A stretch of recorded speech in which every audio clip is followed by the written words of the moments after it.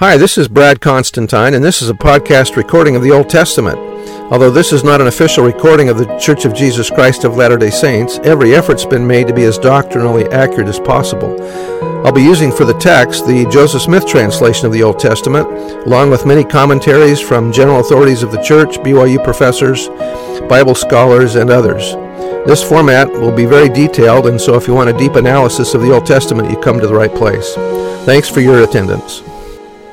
Hi, welcome back. This is going to be for Daniel chapter 11. Daniel sees the successive kings and their wars, leagues, and conflicts which lead up to the second coming of Christ. It is clear from the sketchy way in which the prophecy deals with the events of the time period covered in this chapter that Daniel's intention was not to emphasize the history, but only to give it as a background in order to indicate its effects upon the Lord's people. As Keel and Delitzsch wrote, the prophecy does not furnish a prediction of the historical wars of the people at that time, but an ideal description of the war of the kings of the north and the south in its general outlines, whereby, it is true, diverse special elements of the prophetical announcement have historically been fulfilled, but the historical reality does not correspond with the contents of the prophecy in anything like an exhaustive manner. In other words, this is about future events. The lack of direct correspondence between the chapter and history seems to indicate that Daniel did not intend to present a detailed chronology of future events, but rather to give an overview of some of the main events that would influence the Lord's people. The following statement suggests that some of the events prophesied of in this chapter may have been given as indicators of the nature of the conflict between the kingdoms of the world and the kingdom of God. That is, they were types of future events. By the war of these two kingdoms, the Ptolemaic and Seleucid, for the sovereignty, not merely were the covenant land and the covenant people brought in general into a sorrowful condition, but they also were the special object of a war which typically characterizes and portrays the relation of the world kingdom to the kingdom of God. This war arose under the Seleucidan Antiochus Epiphanes to such a height that it formed a prelude of the war of the time of the end. The undertaking of this king to root out the worship of the living God and destroy the Jewish religion shows in type the great war which the world power in the last phases of its development shall undertake against the kingdom of God. Several things Daniel mentions seems to be dualistic, having application to more than one period of time. The abomination that maketh desolate in Daniel 11 is one example of this dualism, though this verse could quite properly be interpreted to refer to the destruction of Jerusalem and desecration of the temple by Antiochus Epiphanes, which has been the conclusion of many scholars. The abomination of desolation was also mentioned by the Lord in reference to the destruction of Jerusalem and the temple by the Romans in AD 70. It has also been applied to the destructions which are still in the future. Elder McConkie wrote about the abomination of desolation mentioned by Daniel. These conditions of desolation born of abomination and wickedness were to occur twice in fulfillment of Daniel's words. The first was to be when the Roman legions under Titus in 70 A.D. laid siege to Jerusalem, destroying scattering the people, leaving not one stone upon another in the desecrated temple, and spreading such terror and devastation as has seldom, if ever, been equaled on earth.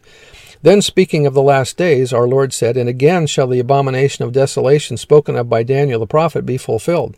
That is, Jerusalem again will be under siege. It will be during this siege that Christ will come, the wicked will be destroyed, and the millennial era commenced. It is possible that in the prophetic dualism, Daniel showed near future and far future events with the same image. Much in Daniel 11 suggests the future battle of Armageddon. But there are also details that seem related to the Maccabean revolt against Antiochus Epiphanes. They could also relate to the fall of Judah to Rome. Some have used Daniel 12:1, which says that this would be a time of trouble such as had never before been seen, to mean the Battle of Armageddon. The language of this verse is reminiscent of Joel 2, verse 2, and Revelation 16, verse 18, which are prophecies of Armageddon. The Savior, however, specifically applied Daniel 12:1 to the fall of Judah in AD 70. Further, the Doctrine and Covenants describes Michael as leading the armies of God after the millennium. Others have noted that the persecution of the Jews under Antiochus was the most deliberate and savage of their history to that point. Which is correct? Were these terrible times fulfilled in 167 BC or AD 70, or are they yet future, either before the millennium in Armageddon or afterwards? Given the dualistic nature of prophecy in the Old Testament, it is very possible that all four answers are correct. That was out of the Institute Manual. Verse 1, Also I in the first year of Darius the Mede, even I stood to confirm and to strengthen him, and now will I show thee the truth. Behold, there shall stand up yet 3 kings in Persia, and the fourth shall be far richer than they all, and by his strength, through his riches, he shall stir up all against the realm of Grecia, or the kingdom of Macedonia. And a mighty king shall stand up, that shall rule with great dominion, and do according to his will. And when he shall stand up, his kingdom shall be broken, and shall be divided toward the 4 winds of heaven, and not to his posterity, nor according to his dominion which he ruled. For his kingdom shall be plucked up, even for others beside those. Remember, this might have been about Alexander the Great and those 4 kingdoms that came up after him. And the king of the south shall be strong, and one of his princes, and he shall be strong above him, and have dominion. His dominion shall be a great dominion, and in the end of years they shall join themselves together, for the king's daughter of the south shall come to the king of the north to make an agreement, but she shall not retain the power of the arm, neither shall he stand nor his arm, but she shall be given up, and they that brought her, and he that begat her, and he that strengthened her in these times. But out of a branch of her roots shall one stand up in his estate, which shall come with an army, and shall enter into the fortress of the king of the north, and shall deal against them, and shall prevail. And shall also carry captives into Egypt their gods and their princes, or molten images, and with their precious vessels of silver and of gold, and he shall continue more years than the king of the north. So the king of the south shall come into his kingdom, and shall return into his own land. But his sons shall be stirred up, and shall assemble a multitude of great forces, and one shall certainly come and overflow, and pass through. Then shall he return and be stirred up, even to his fortress. And the king of the south shall be moved with choler, in other words, anger, and shall come forth and fight with him even with the king of the north, and he shall set forth a great multitude, but the multitude shall be given into his hand. And when he hath taken away the multitude, his heart shall be lifted up, and he shall cast down many 10,000s, but he shall not be strengthened by it. For the king of the north shall return, and shall set forth a multitude greater than the former, and shall certainly come after certain years with a great army and with much riches. And in those times there shall be many to stand up against the king of the south. Also the robbers, or oppressors, of thy people shall exalt themselves to establish the vision, but they shall fall. So the king of the north shall come and cast up a mount, or siege work, and take the most fenced cities, and the arms of the south shall not withstand, neither his chosen people, neither shall there be any strength to stand. But he that cometh against him shall do according to his own will, and none shall stand before him, and he shall stand in the glorious land which by his hand shall be consumed. I wonder if the glorious land's America, or is it Israel and Jerusalem? I don't know. He shall also set his face to enter with the strength of his whole kingdom, and upright ones with him. Thus shall he do, and he shall give him the daughter of women, corrupting her, but she shall not stand on his side, neither be for him. After this shall he turn his face unto the isles, and shall take many. But a prince for his own behalf shall cause the reproach offered by him to cease. Without his own reproach he shall cause it to turn upon him. Then he shall turn his face toward the fort of his own land, but he shall tremble and fall, and not be found. Then shall stand up in his estate a raiser of taxes in the glory of the kingdom, but within a few days he shall be destroyed, neither in anger nor in battle. And in his estate shall stand up a vile person, to whom they shall not give the honor of the kingdom, but he shall come in peaceably, and obtain the kingdom by flatteries. And with the arms of a flood shall they be overflown from before him, and shall be broken, yea, also the prince of the covenant.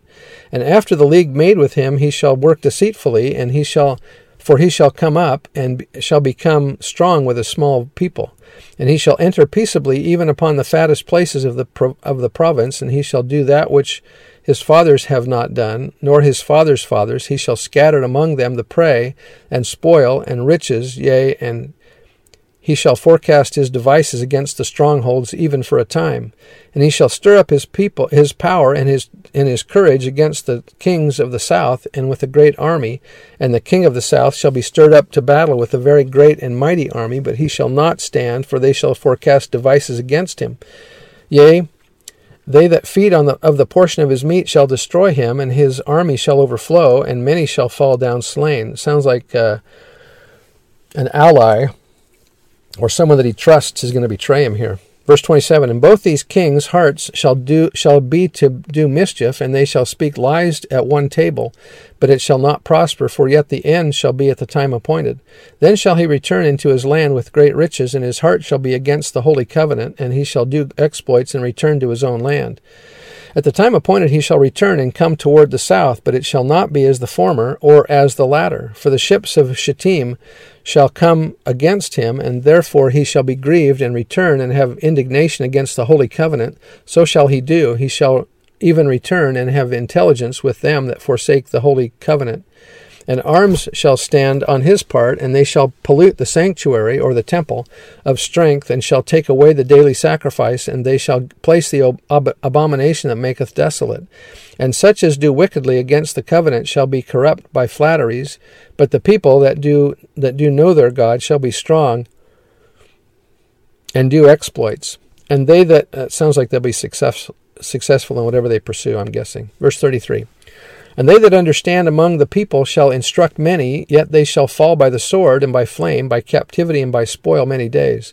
Now when they shall fall, they shall be holpen with a little help, but many shall cleave to them with flatteries, and some of them of understanding shall fall to try them, and to purge, and to make them white, even to the time of the end, because it is yet for a time appointed.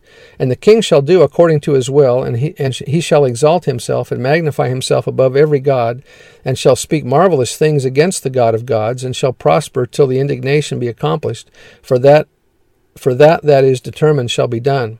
Neither shall he regard the God of his fathers, nor the desire of women, nor regard any god, for he shall magnify himself above all.